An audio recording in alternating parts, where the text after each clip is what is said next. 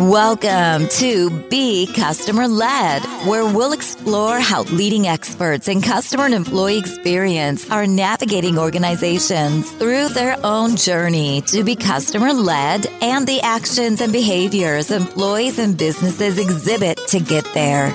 And now, your host, Bill Staikos.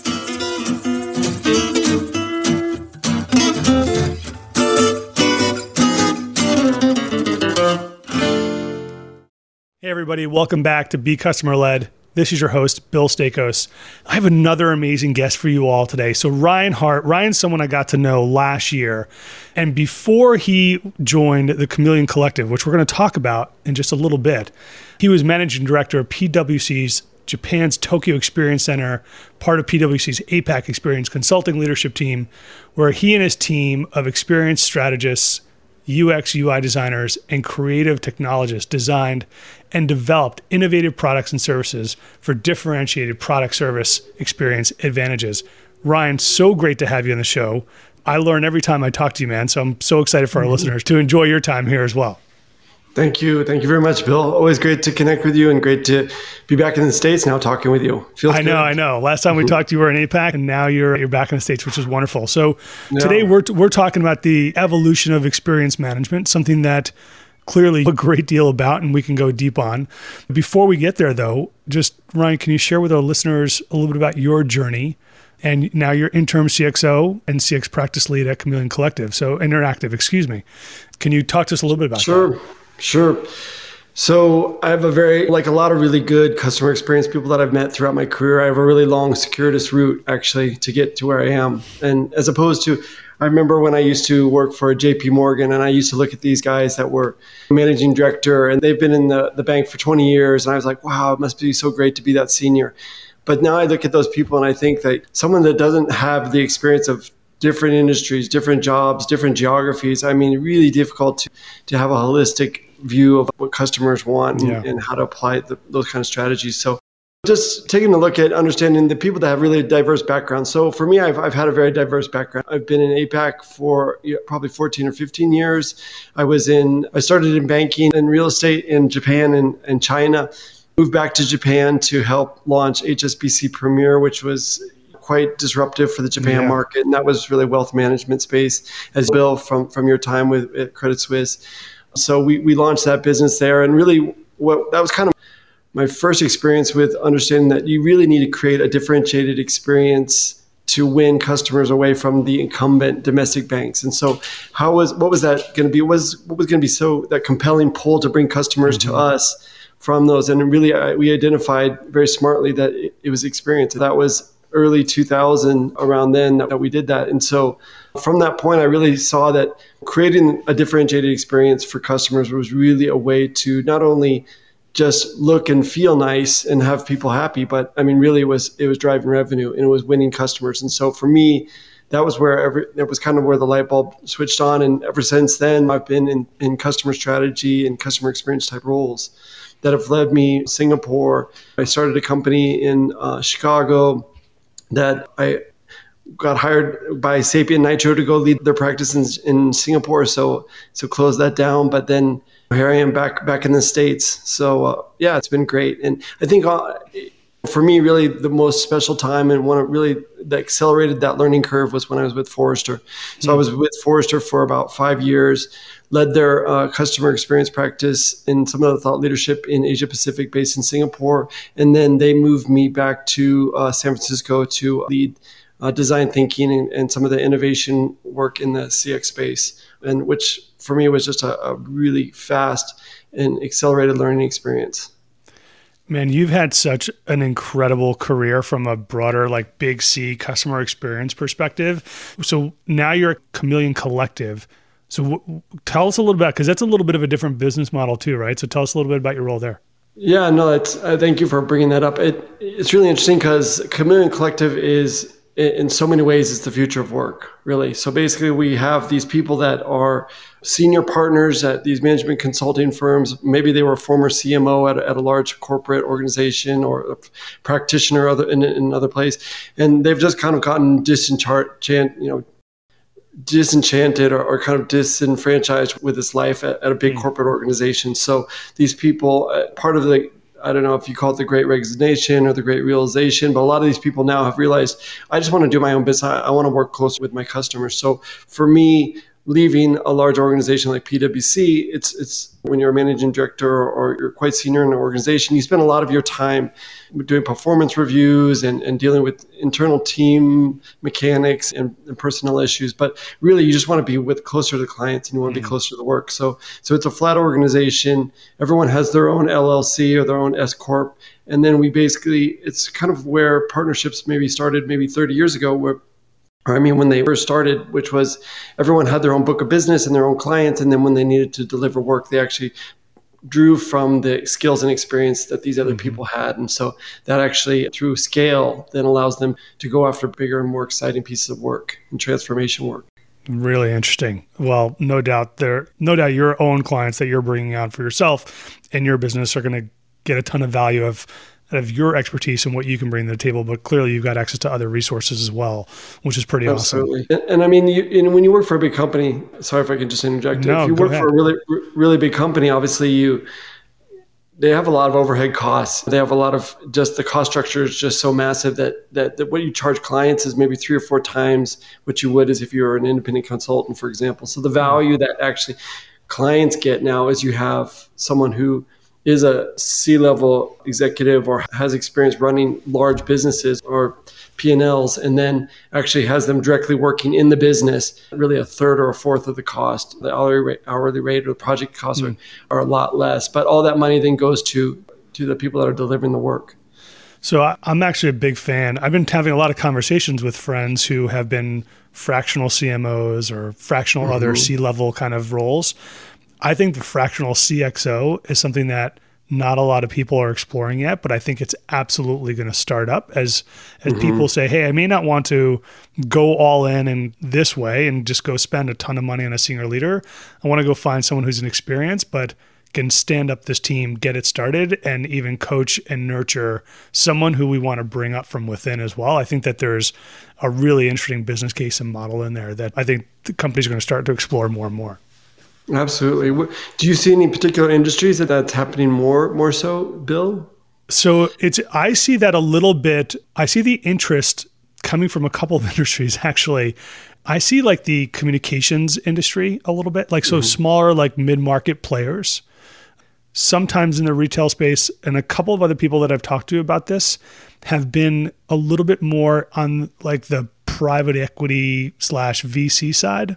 Yeah. Right. So not like massive funds, but how do you apply a customer experience strategy or create a customer experience strategy that covers or crosses a portfolio of companies? Right. So we don't need like a big CXO to run all this, but we need someone who can come in, call it CX in a box, whatever you want to call it, and actually apply it to the portfolio so they can all kind of bring CX into their own companies, apply this model. And then the goal obviously is could that create a higher multiple or get quicker to multiple or both? So totally. Yep. I agree. So I guess you look at a lot of companies that have done leverage buyouts, for example, or that have taken over companies. They want a quick path to revenue, right? So a lot of times they think that what they need to do is obviously they need to go in and get to marketing people right away. But honestly, what I think is if you look at some of the more sophisticated organizations, you look at Gap, you look at Banana Republic, for example, they've basically they removed the CMO position, and all those people then roll up into a chief customer officer. So I think the really smart, more sophisticated organizations are, if you really want a path to revenue that's sustainable, not just a quick hit with marketing, really is to build in the foundation of what is the customer, what is it that our users really need, what do we really want? So the foundation, these are basically the customer experience management maturity foundation pieces. So basically putting those in and then saying, okay, going forward, what's the sustainable path for us to generate revenue out of our customers? It's to align closely with their expectations and basically really build our practices around that. That includes marketing, but that also includes design. That includes enabling your workforce to deliver on your CX vision. That also includes being able to prioritize and create the right strategy that maximizes the impact. So a lot of really interesting work out there. And I hope that more companies see a chief customer officer is actually probably better value than just going after marketing folks. Yeah, for sure. I mean, like Walmart, big companies, right? Walmart, McDonald's recently had their CXO, or they created it. Now their marketing organization, transformation, all these roles. When you think about, Ryan, just kind of given your experience, and you've seen so many teams, so many different leaders, what type of leader do you feel typically has the most success? Like, what's the makeup of that individual? Because it's a really tough role, one, but it's also tough from the perspective of not just sort of leading so much transformation organization, but influencing multiple C-level executives, et cetera. So like, when you see success in your past lives, what have you seen? Like, what is that leader typically doing? So I think you basically nailed it, Bill, when you said that. I mean, the influence piece for me, being a great influencer is so critical, I think, to actually getting work done, more so than if you're, really smart, someone who's a great executioner. Maybe they can execute work and they can get a lot of work done.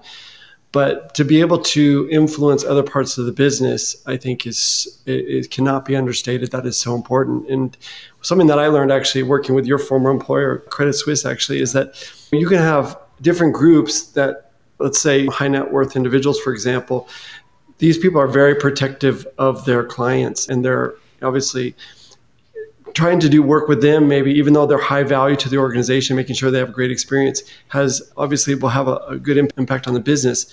But what I see is actually sometimes people that are maybe not so protective, but are a little bit more willing to work and make changes. Maybe it might be the second most important area of the business, or third, maybe not the core area. Start there and then start building that influence across the organization. You'll have people that are more resistant to a customer experience transformation, maybe start working with you and filing in behind you once they see that there is value in doing that. So I think influence I think it's important to be smart. It's important to be personable, but I think to be a good influencer is such a critical skill.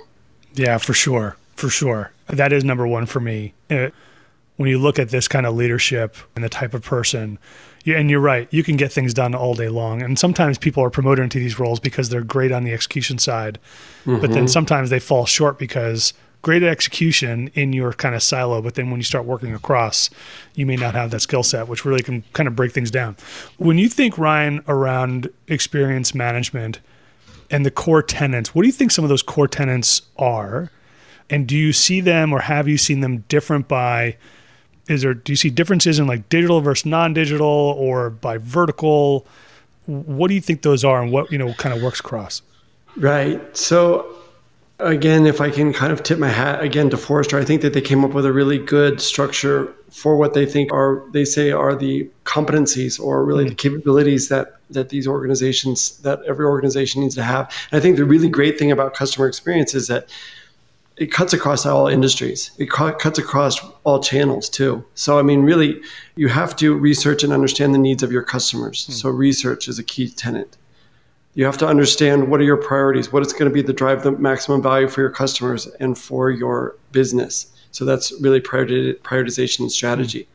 You need to then be able to design your experiences that align with your customers' your expectations. So having a really good design capability, whether you're an airline or you're a bank or a telco, whether it's digital, whether it's physical, that's so critical that you're actually proactively designing the right experience based on those research insights.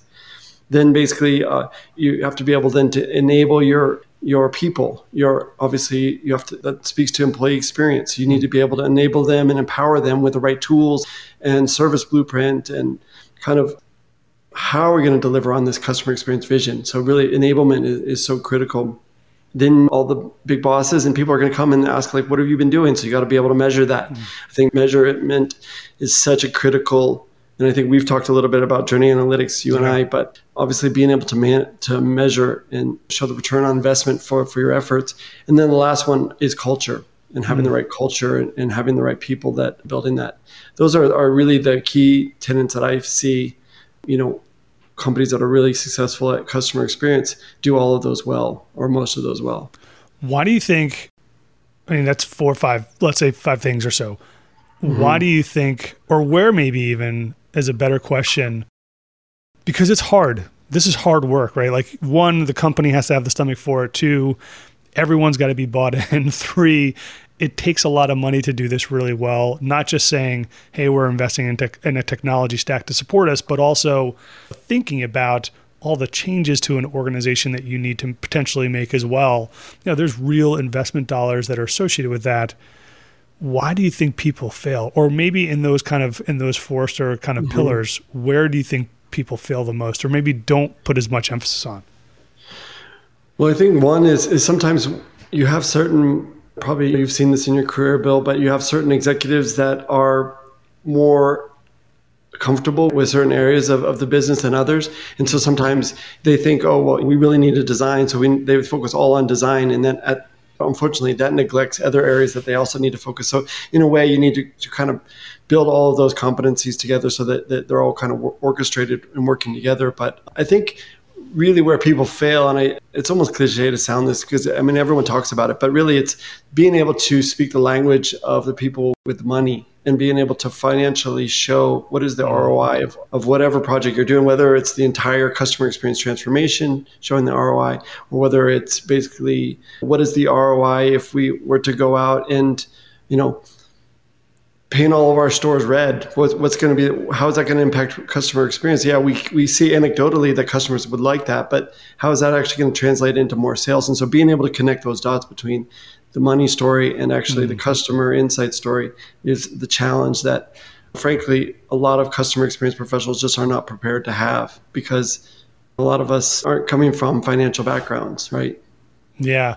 I remember in a past life, when I joined a company, I won't mention the name, but when I got there, they're like, oh, you're going to help us do better surveys and listen to our clients. And I was like, sure, that's part of the role maybe. Right. They're like, what do you think your role is? I was like, I've got 3 main objectives. I'm going to increase the revenue of this company. I'm going to reduce costs. And I'm going to improve the culture. And those are measures that we're going to have. And they're like, yeah. That's cool. Well, right? And they're like, well, customer satisfaction's on our scorecard. I'm like, great. That's fantastic. Keep it there. I'm not telling you to take it off, but you've got efficiency measures. You've got revenue targets. Those are the ones that we're going to connect to and drive. And I think you're right 100% that so many times we get caught up in having a great NPS program and getting the metric up and understanding what the drivers of NPS or customer sat or effort are.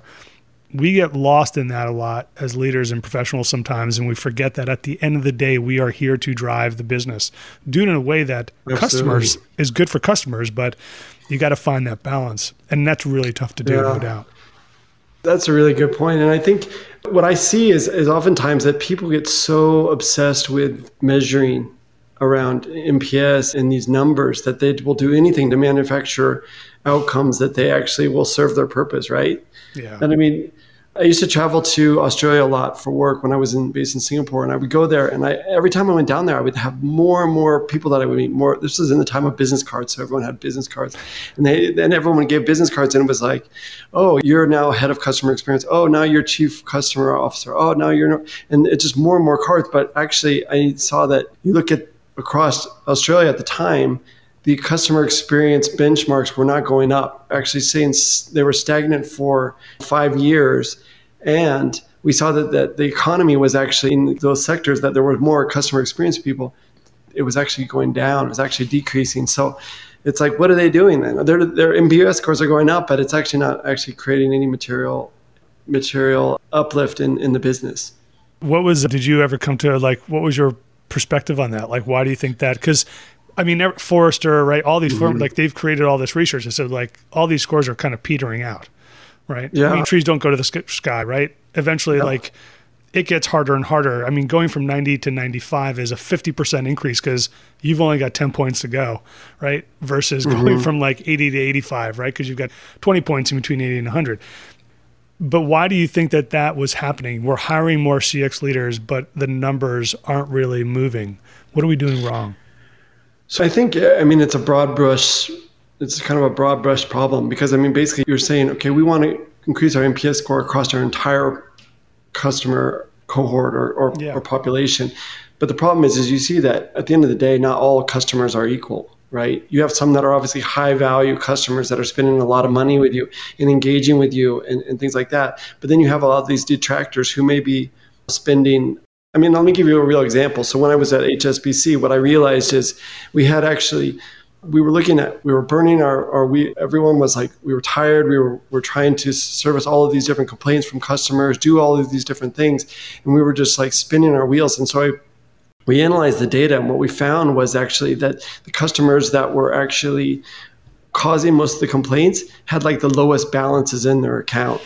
And so what I realized, and when I say that, I'm talking about these are high net worth individuals. So it's assets under management. So the AUM of those people were actually the lowest. But then the people with the highest AUM or borderline private banking customers, they were quiet. And so either they were suffering in silence or they just weren't even making complaints. So what I realized is, what are we doing falling and tripping over ourselves, servicing every little request and need that these low value customers are doing at the expense of neglecting our high value customers. So I think segmenting your customers and understanding who is actually driving the most value for the company and really focusing first on them as a priority and then working your way back. I mean, obviously you don't want to ignore your other customers, but at the same time, why should you put 3 people to resolve on a project, some customer complaint issue for someone when you have a lot of other things that you could be doing for your higher value customers? I think for me, that's a gap or an issue that needs to be resolved.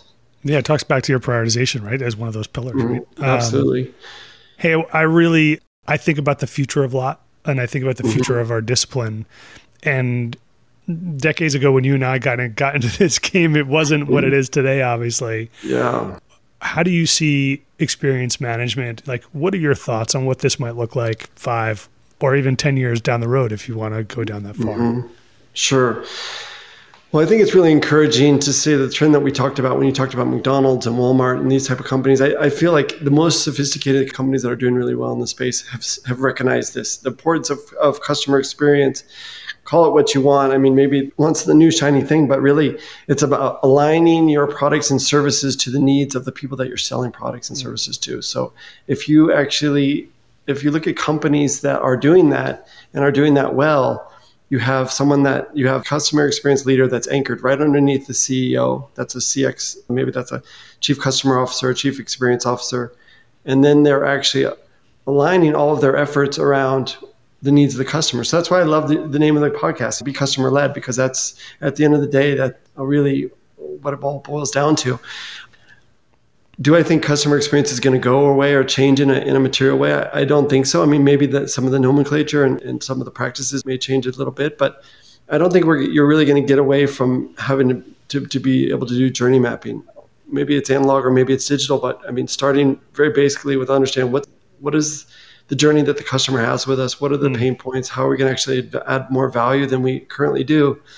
And I think hopefully my hope in being, I guess, maybe overly positive is just that there's this realization that the more that we focus on this, the more that we're going to unlock value for not only the company, but also users, partners, patients, customers. Yeah, for sure. I think that you're 100% spot on. There's a lot in terms of those core fundamental capabilities of the work that we do every day.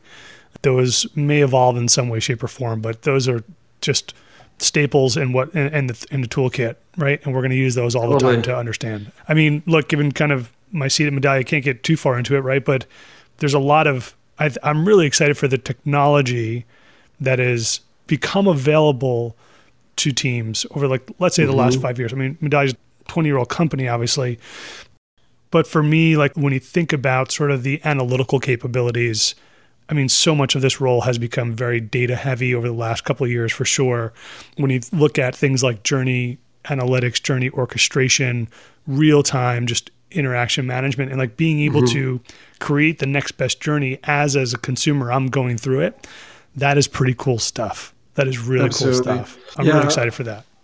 I think data knew and I a little bit. I mean, when they didn't have any data, so I mean, data was like paper surveys or something like that.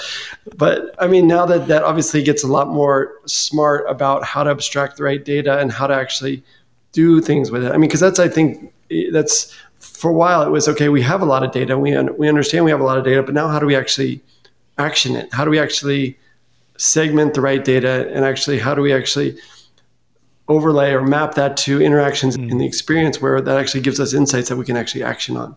So I think that for me is it's still TBD, to be determined or to be developed, I guess. But I totally agree with you, Bill. It opens up a whole world of really interesting possibilities, I think.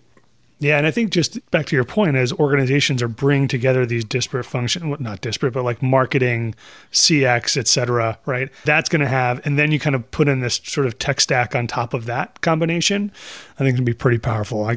I'm really hopeful. I'm pretty positive about sort of the future and direction of the discipline. But you're right. We got to understand what the ROI is. We got to make sure that we're prioritizing the right way. Those core tenets are really key. I've got two last questions for you. And I've actually been dying to ask you these two questions, by the way, all week. You have no idea. Okay. Who are the leaders you admire most in this space and why? So this is where I say Bill Stakos? No, you cannot. That's a good, definitely. By the way, that's not true, by the way, folks. You can just Venmo me the money later. No, I think I owe something to Harley Manning, because Harley Manning, he's, in a lot of people's eyes, the godfather of a lot of customer experience or formalization of customer experience. He wrote Inside Out and Outside In, Outside In, and that kind of at least put a stake in the ground around customer experience. So I learned a lot from him. He was my boss while I was at Forrester for a long time. And so I learned some of the core, some fundamentals from him. But I think moving into the space, Matt Watkinson, who I think as well, who is an author, I actually remembered visiting him in a little shack in California once. And he was just this brilliant guy working along on his computer, working on his books. This is right before he wrote the Grid. And so he just the ideas and the ability to articulate so clearly and so well about some of the issues in customer experience space, for me, has always been really impressive. And so I think he's something that I certainly look up to, and I certainly follow his, read his books and follow his work. And then I think, if I can be a little bit more noble, I think that also all the people that are in marketing that have a sincere interest in understanding customer experience and have realized that, hey, the days of just marketing to customers has changed. And so we have to be a little bit more studied or at least up to date on what happens actually once we created the brand. Well, then the brand needs to come to life in form of experiences. And so what does that look like? And so marketers that are making efforts to understand that side of it, I think I also have a lot of respect for. Cool. Yeah. We were lucky enough to have Matt on this show not too long ago. The Grid was there's a couple of books that I really kind of keep on going back to. The Grid is one that really changed my perspective on the work that we do every day. And he's got a new one coming out this year. So I'm so excited to see that when it comes out. Ryan, where do you go for inspiration? So I think, Bill, you're also a cyclist. So I think maybe you can agree that, it's great to just get out and go for a long ride and then just really clear your head. So I don't know if that's inspiration, but for me, it's just a really great time to just think. And actually, sometimes when I'm out in the middle of nowhere and I'm just slogging along and maybe I'm suffering, I'm moving to Colorado now. So there's a lot more hills. There's a lot more hills here than Tokyo. But sometimes when I'm really in pain cave, I guess it gives me some fresh insight and some endorphins to think about new things. So I think that's really good. And both of my girls are big climbers and stuff. And I used to be a professional climber. So I actually go take them climbing and stuff like that a lot. So I think they really love that. That's awesome. Yeah. I love that. Yeah, no, I get a lot of inspiration from being on a bike, just in the zone. And you do, when those endorphins go on, like the ideas just start coming fast and furious. All right, Ryan, you're running your own kind of shop. You're at with Chameleon Collective. Where can people find you if they want to reach out, learn more, and potentially work with you? Yeah, so thank you, Bill. So they're doing a campaign on Valentine's Day. So February 14th, Chameleon's going to be doing social media posts across all the different channels for me. That's LinkedIn, Twitter, Instagram. I think there's going to be also stuff on their website. Obviously, you can find me on LinkedIn, Ryan Hart, and based in Colorado now. So yeah, happy to have conversations with people. I'm an interim leader, so always happy to help to step in and help execute work. And that's how we're positioning ourselves as an extension or a team that executes the work, not just talks about frameworks all day. It's awesome, Ryan. So good to see you again. Thanks so much for coming on the show. No, thank you, Bill. Thank you so much, Bill. It's great to see you again as well. Really appreciate the opportunity. Absolutely, man. Great to see you. All right, everybody. Another great show this week. We're out. Talk to you soon, Thanks everyone. for listening to Be Customer Led with Bill Stakos. We are grateful to our audience for the gift of their time. Be sure to visit us at becustomerled.com for more episodes. Leave us feedback on how we're doing or tell us what you want to hear more about. Until next time, we're out.